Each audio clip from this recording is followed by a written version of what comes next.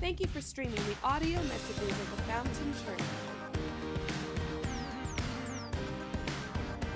I think one thing that's important is that if we're going to hear somebody's voice, it's important that there is some close proximity, that there's some closeness. Because if we're not close, it's a little bit hard to hear.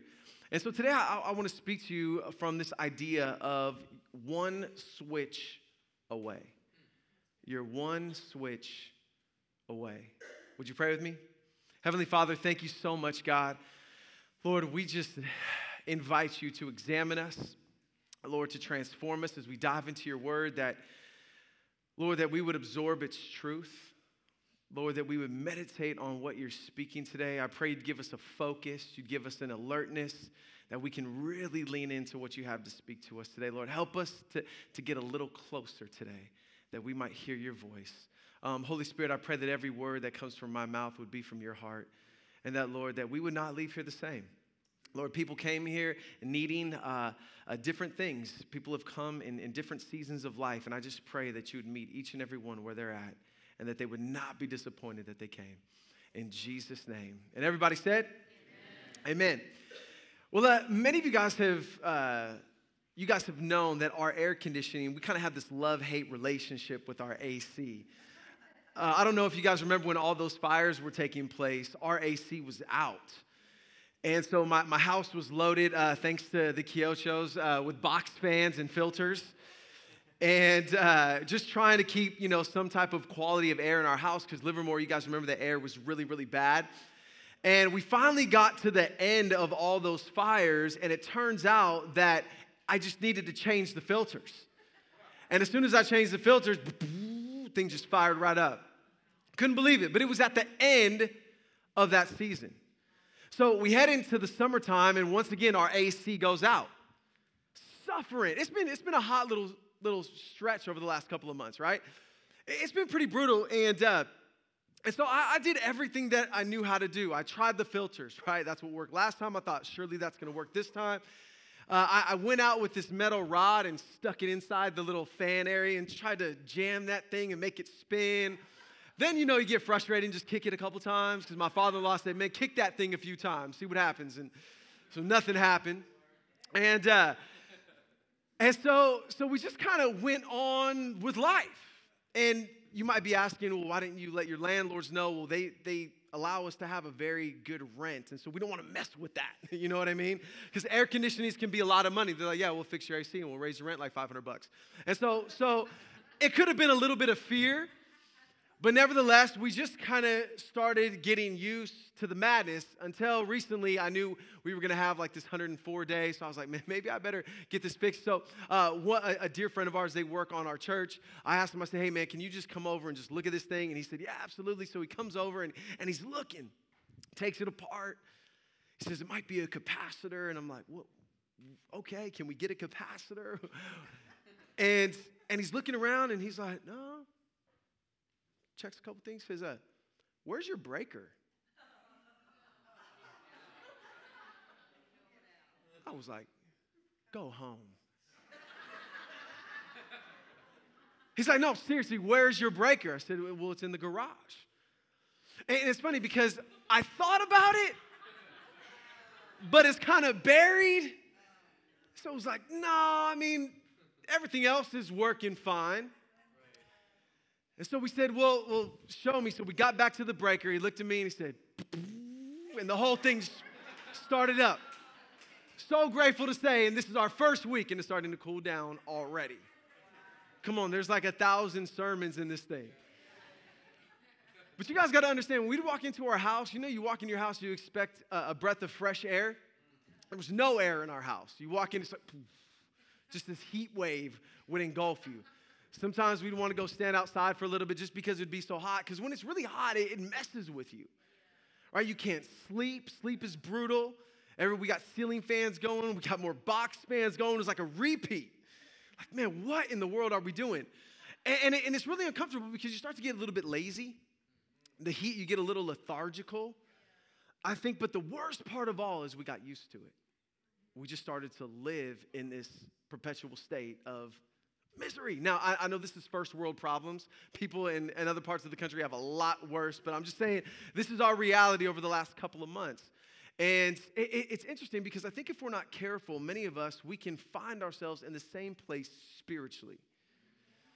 You know, there's this place, I've talked to you about them a long time ago, but there's this place called the doldrums. Let me show you a picture on the screen. Now, the doldrums is where the southern hemisphere and the northern hemisphere collide, right at the equator. The northern hemisphere spins one way, the southern hemisphere spins another way. And when these two collide at this particular region, from here and also here on the equator, what ends up happening is it cancels out all wind. There's no breath. There's no air. And so before technology, motorboats and all those types of things, when a lot of these guys would be out there on ships with their sails, once they would get into the doldrums, they called it, there would be no wind, there would be no air, and they'd get stuck. Sometimes for days, sometimes for weeks. Doing all the right stuff. They got their sails up. They're doing everything they know how, but there's no breath. There's no life. There's no air. And so they called it the doldrums because they would basically kind of go into a state of depression. It'd be frustrating. They'd be wore out because they're not going anywhere. They're stuck. And again, sometimes they would never get out of the doldrums. No food, no water. And I think sometimes spiritually we can find ourselves in these doldrums. We can find ourselves in these spaces where it's so... There's just no breath. There's no life. Like, you're doing all the right things. You could be going to church. You could be serving on a team. You could be in a small group. You could be reading your Bible. You could be doing all of these things, but there's still this lack of breath. This lack of closeness to God.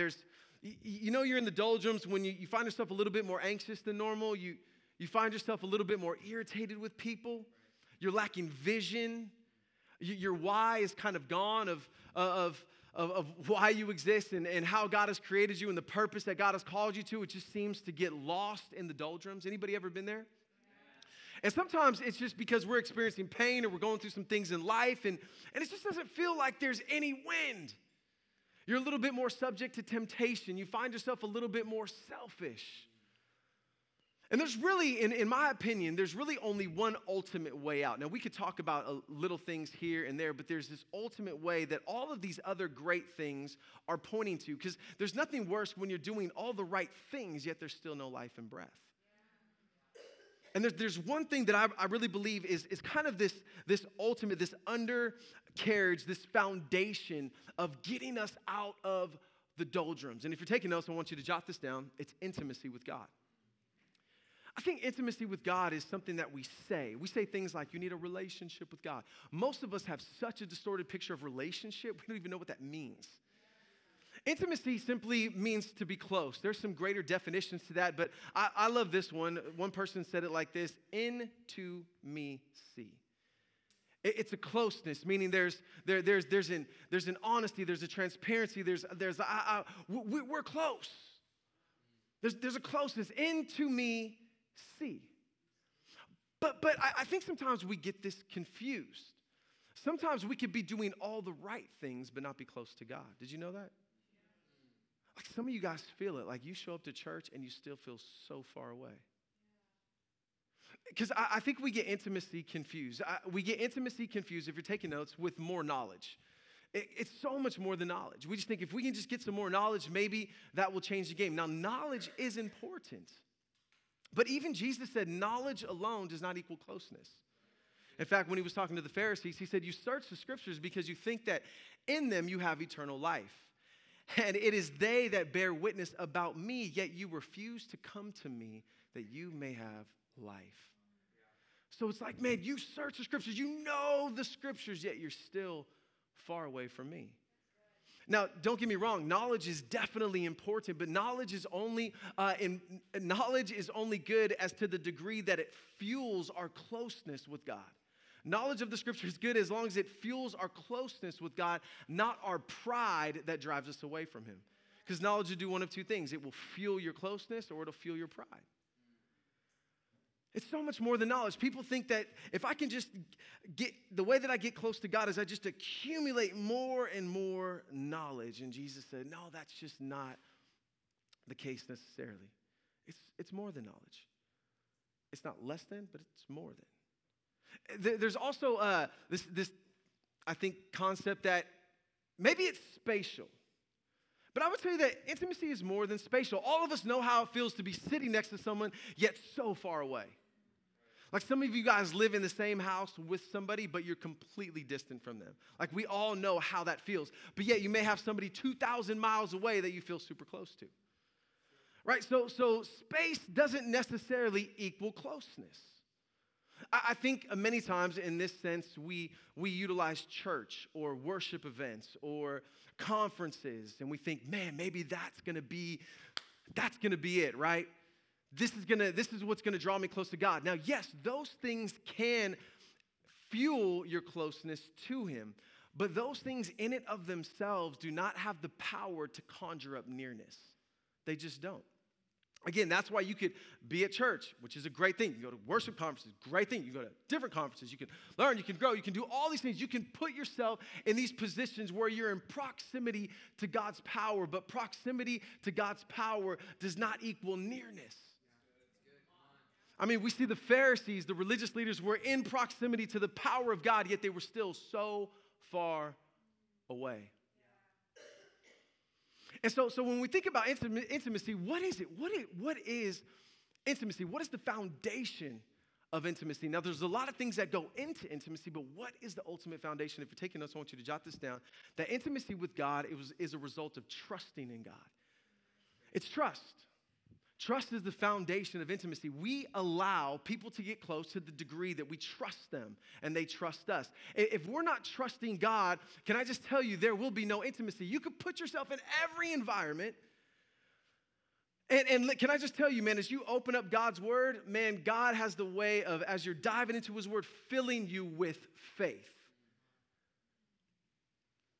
However, if being in God's word is not moving you to a place of trusting in God to move out on his word, there's going to be a lack of closeness. There's going to be a frustration. There's going to be a lack of intimacy. See, when trust is broken, we all know this. When trust is broken, all of a sudden intimacy starts to erode. It may not be eradicated right away, but it starts to erode little by little by little. This is huge. Trust is so huge. Because this is the foundation piece, and if you're taking notes, I want you to jot this down, that trusting in God leads to a life of surrender to God. And this is where life is exciting. This is where there's lots of wind. This is where there's lots of breath, is when there's a surrendered life. See, some of us, man, we love the concept of that. But we don't know what it's like to live a surrendered life, because there's a breakdown in trust, and because there's a breakdown in trust, there's a breakdown in intimacy, and we find ourselves going through the motions but still lacking some wind. And I'm hoping today that you might be able to harness a little bit of that wind today, that you might rethink a few things, that you might re-examine a few things, that we might get to this place of intimacy. Because listen, trust is the foundation. Trust leads us to a life of surrender, and that's God's best life for you. That's exciting life. Even in the midst of craziness, it's the best life, a life that's surrendered to God. Again, I love the way John Tyson puts it. He says, surrender is an open posture of love. Surrender is based not on duty, but on trust. It is a free response and attitude that is open to any and all possibilities our Father brings to us. Can I just ask you today, are you open to any and all possibilities that our Father would bring to you? And how would life be different if you were? Just think about that for a minute. You know, we looked at this passage last week. We've looked at it a tons of times. It's one of the greatest passages in the scripture. It's an easy preach, right? It's like a quick little text message to send out to the masses and say, hey, this is the bottom line. Trust in the Lord with all your heart and do not lean on your own understanding. In all your ways, acknowledge him and he will make your path straight. We all want straight paths. And a lot of times when we read this passage, I thought this was kind of cute. This week, we We leave this part out and we get right to here. Let me try to acknowledge him so we can make my path straight. But we forget we'll never acknowledge him in all of our ways if we don't get this right. If we don't trust in him. If we're not trusting in him with all of our heart and then we'll lean on our own understanding. We won't acknowledge him in all of our ways, even though we may be trying to. And guess what? Our paths are going to be crooked. Apart from trust, there's crooked paths. And so I think one of the greatest things, because the question then lies is, well, how do we cultivate intimacy with God? And I think there's a lot of different ways. I think all those things that I had talked about are great things. I think opening up God's word is a great thing. I think, utilizing your gifts. God works and moves in and through you as you're doing it. There's so many different ways, but it boils down to the motivation and the closeness that we actually have with God. Are we doing these things from a place of closeness? Or are we doing these things out of an act of repetition? It's a big difference. Yeah. And we know the difference. We know that when we're doing it out of an overflow of God's love and our satisfaction that we find in him, the closeness and the intimacy that we find with him, and we also know what it feels like to do it outside of him, where there's no breath, there's no wind, and there's no life. And so I think both a great gauge and a great catalyst to intimacy, a great gauge of intimacy and a great catalyst to intimacy is this idea of prayer. Now, obviously, it's really small on the screen because I think for many of us, this is the place that prayer takes in our life. It takes a very small portion of our day, a very small aspect, which we all would agree is important. We have, the majority of us, if you're new to church, maybe you're not too sure if prayer is important or not. We're glad you're here, and we're hoping you get a better understanding of it by the time you leave. But for those of you who are following Jesus, we all have a knowledge of prayer, but how many of you guys know just because you have a knowledge of something doesn't mean that it's a reality? Like all of us know that prayer is, it's important. And we're religiously to pray before we eat our meal. How many of you guys still struggle with that? Like you're like, man, I want to dive in and fine, God, in Jesus' name, just bless this food, right? We say the same thing over and over. Father, just want to thank you for this food. Bless it to our bodies. We just pray it be nourishing. And really what we're saying is we're just hungry. But we know we're supposed to pray. And so I think if we're honest, there's some of you guys that you guys pray for 4 or 5 hours a day. You can just don't even listen to me on this point. But for the rest of us that maybe it's a little bit of a battle, you're going to want to lean in because I think it makes up a very small portion of most believers' life. Like we're more prone to read the Bible because we can get something instantly sometimes. Right. Like we get a word instantly. We get something tangible. And that's the culture that we live in. But prayer, again, it's a little bit more like the soil that we talked about in the first message of the series, where prayer sometimes it's a little bit of a mystery. You don't always get to see the fruit right away. Sometimes there's this overwhelming sense of God's presence. Sometimes it feels like your prayers are hitting the ceiling. Sometimes it can be a little bit of a mystery. And sometimes we just don't feel like we got time for mysteries. But listen, God takes prayer so seriously. Now let me just define this. Prayer is simply communicating to God. There's a lot of different facets of prayer, but overarching it's communicating to God. And the way that you communicate to God is going to be a little bit different than the way I communicate to God. Just like my kids, they're 3 little beautiful girls. They're all my girls, yet they all communicate to me in a different way. There's a different form and fashion of the way that they're wired and designed. And so I know when one of my daughters is coming outside of her character, right? Like if Abby were to come up to me and say, Father, I need to beseech you for this moment. Like, Abby, what are you doing?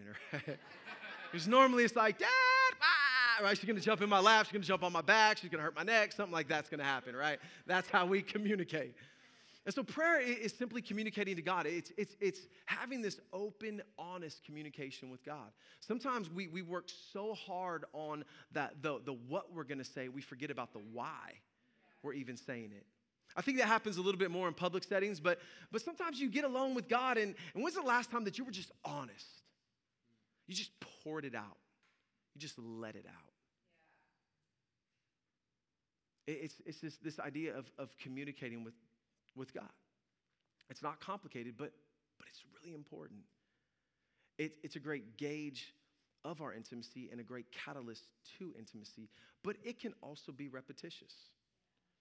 if we don't understand what prayer is all about. But God takes it seriously, and I think we should take it seriously. Look what Jesus said. He said it this way. He said, but when you pray, go into your room, and when you have shut the door, everybody say, shut the door. Pray to your Father who is in the secret place, and your Father who sees in secret will reward you openly. Isn't that just such a sweet sense? Like, what the Lord is saying is there's a guaranteed spot for intimacy, that the Lord is waiting for you to shut the door. The Father is always waiting, longing to be close to you. Think about that for a moment. The God of all heaven, God of all creation, wants to be with you. Let that sink in. That's huge. He says, listen, whenever you shut the door, I'm there. Saying this, God is waiting to commune. God is wanting intimacy with you and I. I love the picture because when you shut the door, it's private, right? Like if me and Jackie are arguing, hey, kids, shut the door, right? Because we want a private conversation. It just means private. When's the last time you argued with God? Sometimes it's the safest place. Can I just tell you, he can handle it?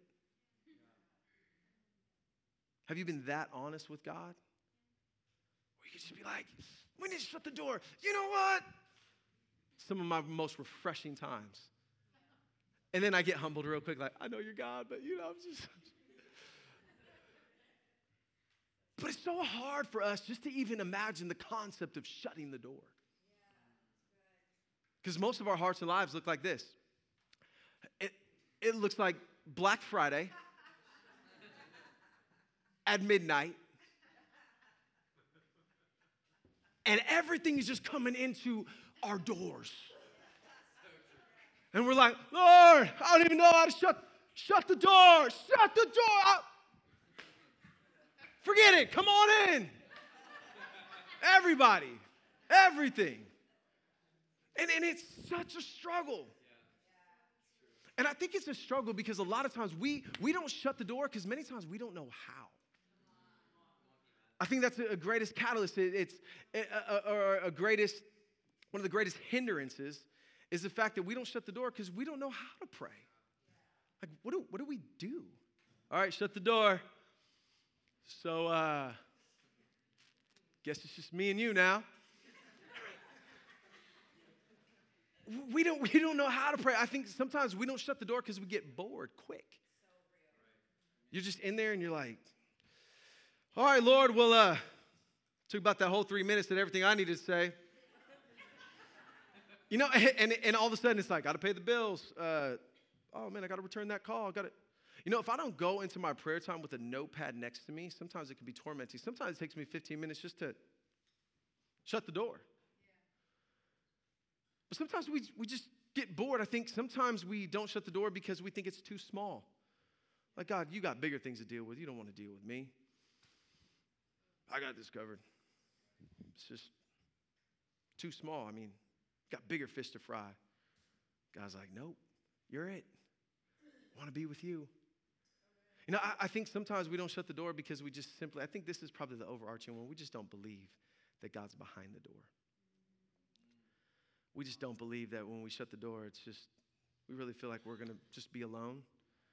We kind of know the concept, like, God, we know you're there, but I really don't believe you're here with me. And so what do? We just keep the doors open and let everything else flood in, and we never shut the door. And we never experience this intimacy. We long for this wind. We long for this breath, but we don't shut the door. And okay, what if we do shut the door? Then what? Boom, door shut. Now what? Well, one of Jesus' disciples asked that very question. One of his disciples said, Lord, teach us to pray. And the Lord responded to him like this. He said, pray then in this way. He said, our Father who is in heaven, hallowed be your name. Your kingdom come, your will be done on earth as it is in heaven. Give us this day our daily bread and forgive us of our debts as we have also forgiven our debtors. And do not lead us into temptation, but deliver us from evil. For yours is the kingdom and the power and the glory forever. And everybody said, Amen. Now, what's really interesting is one of Jesus' disciples came before Jesus responded to him and asked, how do you pray? Which is really kind of a silly question because they grew up in an environment of prayer. They grew up in a very religious environment. But there was no breath, there was no wind, there was no fire, there was no life. It was religion. It was religious, it was repetition. So when they saw Jesus pray, they saw something different. They saw connection, they saw closeness, they saw power, they saw transformation, they saw things change. So they said, we want to pray like that. How do you pray like that? And when Jesus, told them and said, this is how you do it, what's really sad to me is that this prayer has become highly religious. You know how many people are going to say this prayer today and have zero idea what it means? Thousands upon thousands, probably millions of people will pray this prayer today. But see, in Jesus' day, as he's explaining this to his disciples, this would have been radical. Radical. Because it wasn't religious, it was extremely relational. And intimacy can only be fostered in relationship. And so it was extremely, extremely relational. So they're like, whoa. Just this first phrase, pray then this way, our Father. Whoa, time out. The word translated here is the word Abba, which means daddy. Like they lived in a time where you couldn't even write the name of God without being a heretic. And Jesus is saying, oh man, you can come so much closer than that. Like you can literally call him dad. So for us, this prayer is very religious. For the disciples, it was extremely relational. And they were like, what? We can do, you mean we can call the Holy One? The God who was sovereign over all things? The one who spoke the world out of nothing, ex nihilo, out of nothing and created? Like we can call the God of all creation Dad?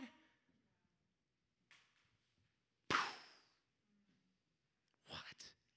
We want to pray like that. So Jesus goes in and he says, well, this is how you pray. Oh, go back. He says, this is how you pray. He said, our Father who is in heaven, hallowed be your name. Holy is your name. Set apart is your name above everything and everyone. Your name is above all things. Like I said, you are the creator. You are sovereign. You are holy. You are set apart. You are infinitely powerful, yet thank God you're infinitely holy. Like you are set apart.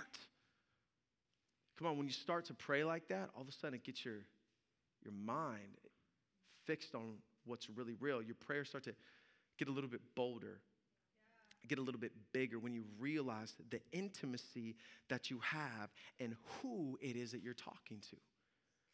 You just get a little bit bolder and braver. When I was 18, right before I got saved. Actually, I think I just got saved. I just got saved. I came back and I went to a nightclub in Castro Valley. It was like this little bar nightclub called Muggs. Anybody remember Muggs? And I was at Muggs, and it was just one of those nights where my ex-girlfriend was there. Like one of my brother's buddies was there that I was really close with. One of my other buddies that was like kind of a big deal in this region was there. And I was talking to my ex-girlfriend, nothing like that, nothing bad. But these guys, I guess, that she was with, they weren't having that. And so I knew very well that that they wanted to not do nice things to me. And so I've always been that kid that's like, all right, well, fine. If I'm going to get beat up, I'm going to get beat up. But I ain't going out. And I ain't going out like a punk, right? So I'm like, all right, well, let's go outside. And I felt a little bit bolder and braver because of my company. And sure enough, I'm walking out that door. I feel two hands pull me aside. Two people step in front of me. And guess what? Those guys left, and I didn't have to do anything. And it's just when you realize who you're talking to, it changes the narrative. It changes the narrative, and so I got to get going. I'm going to stay too long with that. So he says, your kingdom come, your will be done on earth as it is in heaven. So don't you notice, we're not even talking about us yet. Just eyes fixed on God. I think so many times we're disappointed in our prayer life because we're praying our kingdom. We're so used to saying, hey, God, let me counsel you for a moment. This is what really needs to be done. Go ahead, God, and let me correct you on a few things. And let me give you a list of what you are obligated to oblige by. And this is what I really need. And we're disappointed because many times we think we know what we need, but we really don't. What we really need is his kingdom come. What we really need is on earth as it is in heaven. That just changes the game. Let me give you an example of this of Exodus chapter 17. Let me set the stage for you. Moses is leading the people out of slavery. He's leading them through the wilderness. And they come to this moment where the Amalekites attack. Are you guys with me? The Amalekites attack. Now, these guys have never been trained for battle at all. So the Amalekites attack, and what do? Like, Moses has no experienced soldiers. So Moses simply says, when the Amalekites came, he said to Joshua, choose some men and go out and fight the Amalekites. He said, tomorrow, so what are you saying this? We can't deny the fact that this is happening. This is a reality. Like, we're gonna be in battle pretty quick here. But he said, but how we're going to fight this battle is really important. And so he says, this is what I'm going to do. Tomorrow I will stand on the hilltop with the staff of God in my hand. As long as Moses held up his hands, Israel prevailed. But when he lowered them, Amalek prevailed. One of the things I love about this is this is a great picture of prayer or intercession. And God is teaching his people how to depend on him. Can I just tell you that sometimes a physical act can release something spiritually? And so Moses, his first response is to pray. What Moses was saying is, this is so much bigger than us. This is so above us. And Moses remembers when he got to the Red Sea, they were stuck, they were in a bad spot. God said, man, lift up your hands. Take that posture again. Surrender. Surrender. And so Moses' first response is prayer. What was Moses doing in that moment as Moses was shutting the door? Sometimes I think shutting the door, we just think of quiet, but sometimes we have to shut the door in the midst of the chaos. Like, you know how it is when you sneak into the bathroom, your house is in disarray, and just like, let me just shut the door. It's still chaotic around you. Just got to get some space. I got to breathe for a minute, right? And what Moses was saying, not my kingdom, but your kingdom. What we need today, God, is we need on earth as it is in heaven. Because what we have to offer, what we can bring to the table, it's so much bigger than us. It's so much. We need you to orchestrate something that we could never orchestrate on our own. This last week, a couple came up, and young guy, diagnosed with cancer, looking for a surgeon. So we prayed for them, and I told them, listen, I have some friends in the medical field. Let me just talk to them and see if they know or can recommend a great surgeon for this particular deal. It's a pretty big, type of a surgery. And so we prayed, and we're contending so that God would bring clarity. And his wife was really working hard to try to pick the right doctor and doing her due diligence. And so we prayed. So that night, I went home and I called a dear friend of ours who's a nurse. She's a high-level nurse in Kaiser. And I said, hey, I need a recommendation for a surgeon for the X, Y, and Z. And so she's like, okay. She said, yeah, I got a couple of ideas. I'll be praying. I said, all right, awesome. Thank you so much. And so the next day, this couple, I get this text. They show up to the hospital to schedule a surgery, and who do they run into? They run into her, my friend. And it was kind of, they were on their way out, and she was kind of passing in the hallway, and somehow they got caught up in a conversation, and she said, hey, I was talking about you last night. Matter of fact, I was praying for you last night. And they're like, she said, do you go to Fountain? Do you know Pastor Matt? They were like, yeah. And so long story short, they were able to pray. It was like God saying, listen, my kingdom come. My will be done on earth as it is in heaven. You can't orchestrate that stuff. And for them, that was a solidifying factor that we're in the right spot. You can't make that stuff up. And sometimes I think that we fail to realize that what we really need is God's kingdom, not our kingdom. Are you tracking with me? And as long as Moses' hands were up, Israel prevailed. But when he lowered them, Amalek started to prevail. Can I just tell you this, ladies and gentlemen, if you're taking notes, jot this down, is that intimacy will increase your capacity beyond your ability. Some of us, we have such a low capacity is because we're relying on our ability when God says, I'm able to expand that capacity. Get close to me and the game changes.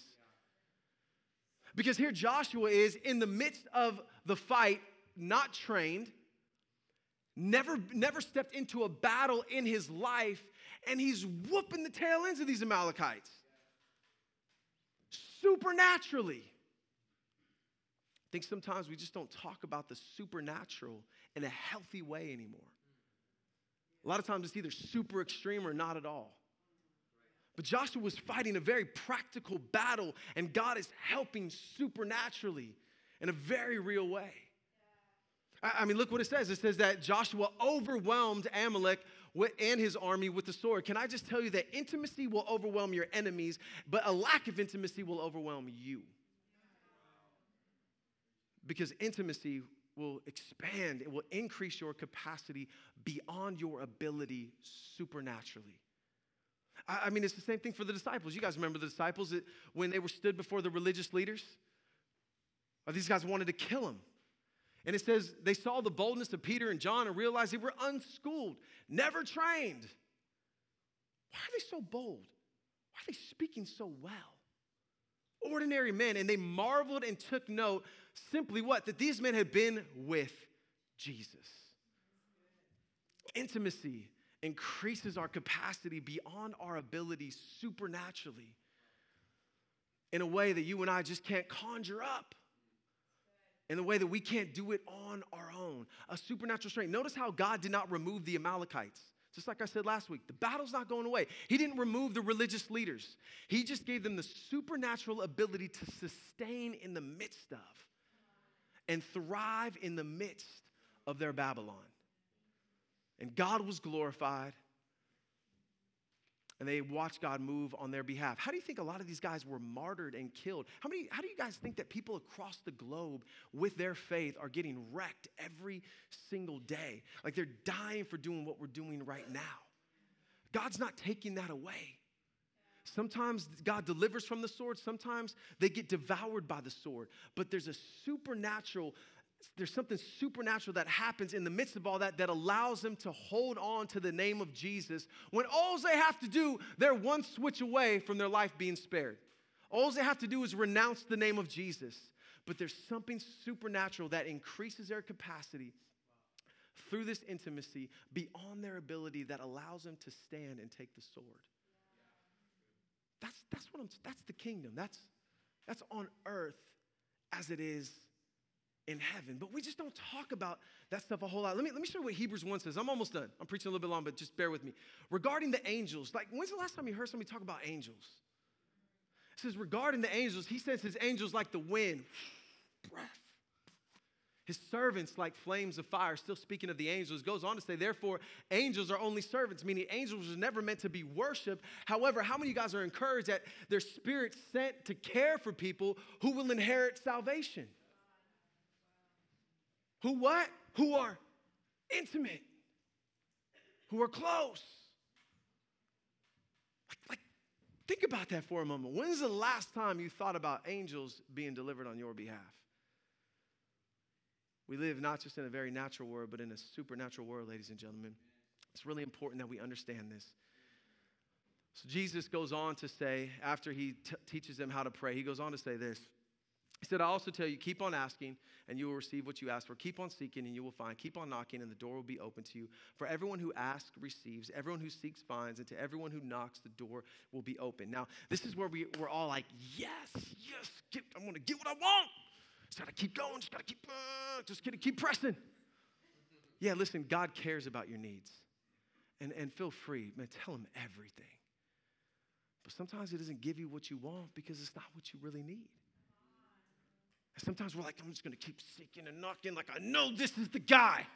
God's like, no, he's not the guy. Shut the door. Like, this is the girl, man. I know this is the one. God's like, it's not the one. See, what if we started to look at this passage in a way of saying, I'm going to keep asking for your kingdom. I'm going to keep on seeking your kingdom. I'm going to keep on knocking. I want to receive what you have to offer me, God. I want to find what you want me to see. I want you to open the doors that are going to equal to and on earth as it is in heaven. Like, I'm not saying don't ask God for stuff. Go ahead, but I'm just making sure. Jesus said, just make sure your priorities are lined up. Make sure you're thinking in the right way, because when our life is lined up with his kingdom, that's our best life. That's our best life. So it goes on to say, and I'm almost done, he goes on to say, so your fathers, if your children ask for a fish, do they give them a snake instead? Or if they ask for an egg, do they give a scorpion? Of course not. Jesus is like, you being sinful people, if you guys know how to give good gifts to your children, like how much more me? Like, we know how to give good gifts to our children, even though we're messed up a little bit, right? Like, how much more God? Then he goes on, and Jesus says this. He goes on to say, and you guys go, he says, how much more will your heavenly Father give blank to those who ask him? And it's at this point, ladies and gentlemen, that we look and we're like, yeah, give that one. Give that. Yep, that's what I want. Give that.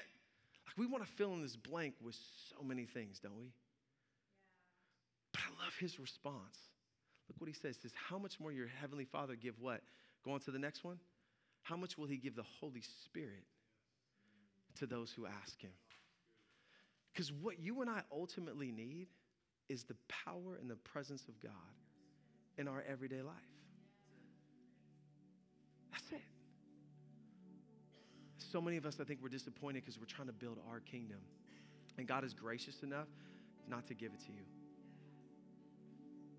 But what if we started to pray a little bit differently? See, if you're taking notes, you might want to take a picture of this. If you pray for your kingdom, you get more of you. If you pray for God's kingdom, you get more of God. And can I just tell you, this is what we need. This is what's going to shape your character. You want to know how to love your spouse better? Get more of God. You want to know how to do better in your relationships? Get more of him. It's not about your kingdom. It's not about my kingdom. It's about his kingdom. Like, you want a great perspective on family? Get more of God. You want God to help you with your generosity and your finances? Get more of him. And you're going to see that God begins to chip away, and little by little you become, as you're in intimate relationship with him, you become, and you start to look more and more like Jesus. I know sometimes we think about prayer simply of what we can get from God. And God says, yeah, you can bring all those things to me, and we'll sort through them. But ultimately, what I'm telling you today is this. Ultimately, what we need is we need intimacy. We need God. And he can be trusted because he's not a God that says, man, okay, just hurry, see what you can do to come up to me. He says, no, I'm going to come down. I'm going to suffer a death that's on your behalf that you don't deserve. And I'm going to raise from the dead just to show you that I really am. Like, I'm alive. Like, you can talk to me. Like, my arm is not too short. My ear is not deaf. Like, you can trust me because I first gave it all. So you can trust to go all in and give it all. So let me give you one practical thing for Monday. So, well, how do I pray? Where do I start? On the back of your 21 days of prayer, on the back of that guide, if you don't have one, you can pick another one up at the Next Steps tent. This is a great place to start. Start with adoration. Start with adoring God. Then you can talk about confession. Let God examine your heart, dealing with some things that you're wrestling through. Thanksgiving, be a great time in your time of prayer to have some thanksgiving. And supplication is where you can make those requests on behalf of yourself, on behalf of others, that you can come to God seeking, Lord, your kingdom come, your will be done. This is what I see. This is what I'm going through. This is what's at stake. This is what's on the line, God. I need you. I need you in these areas. Like, you go for that. But I want you to hear me this. Many times we do here and we stop. And we never get to adoration, never get to confession, and very rarely get to thanksgiving. We just, get me. And God's like, man, if you start here and adore me, holy is your name, it's going to build your faith. It's going to build your confidence. I'm set apart. And you could come close. Abba, Father. It's intimate. So I'm encouraging you to do this today. That's it. Just take some time. It doesn't have to be an hour.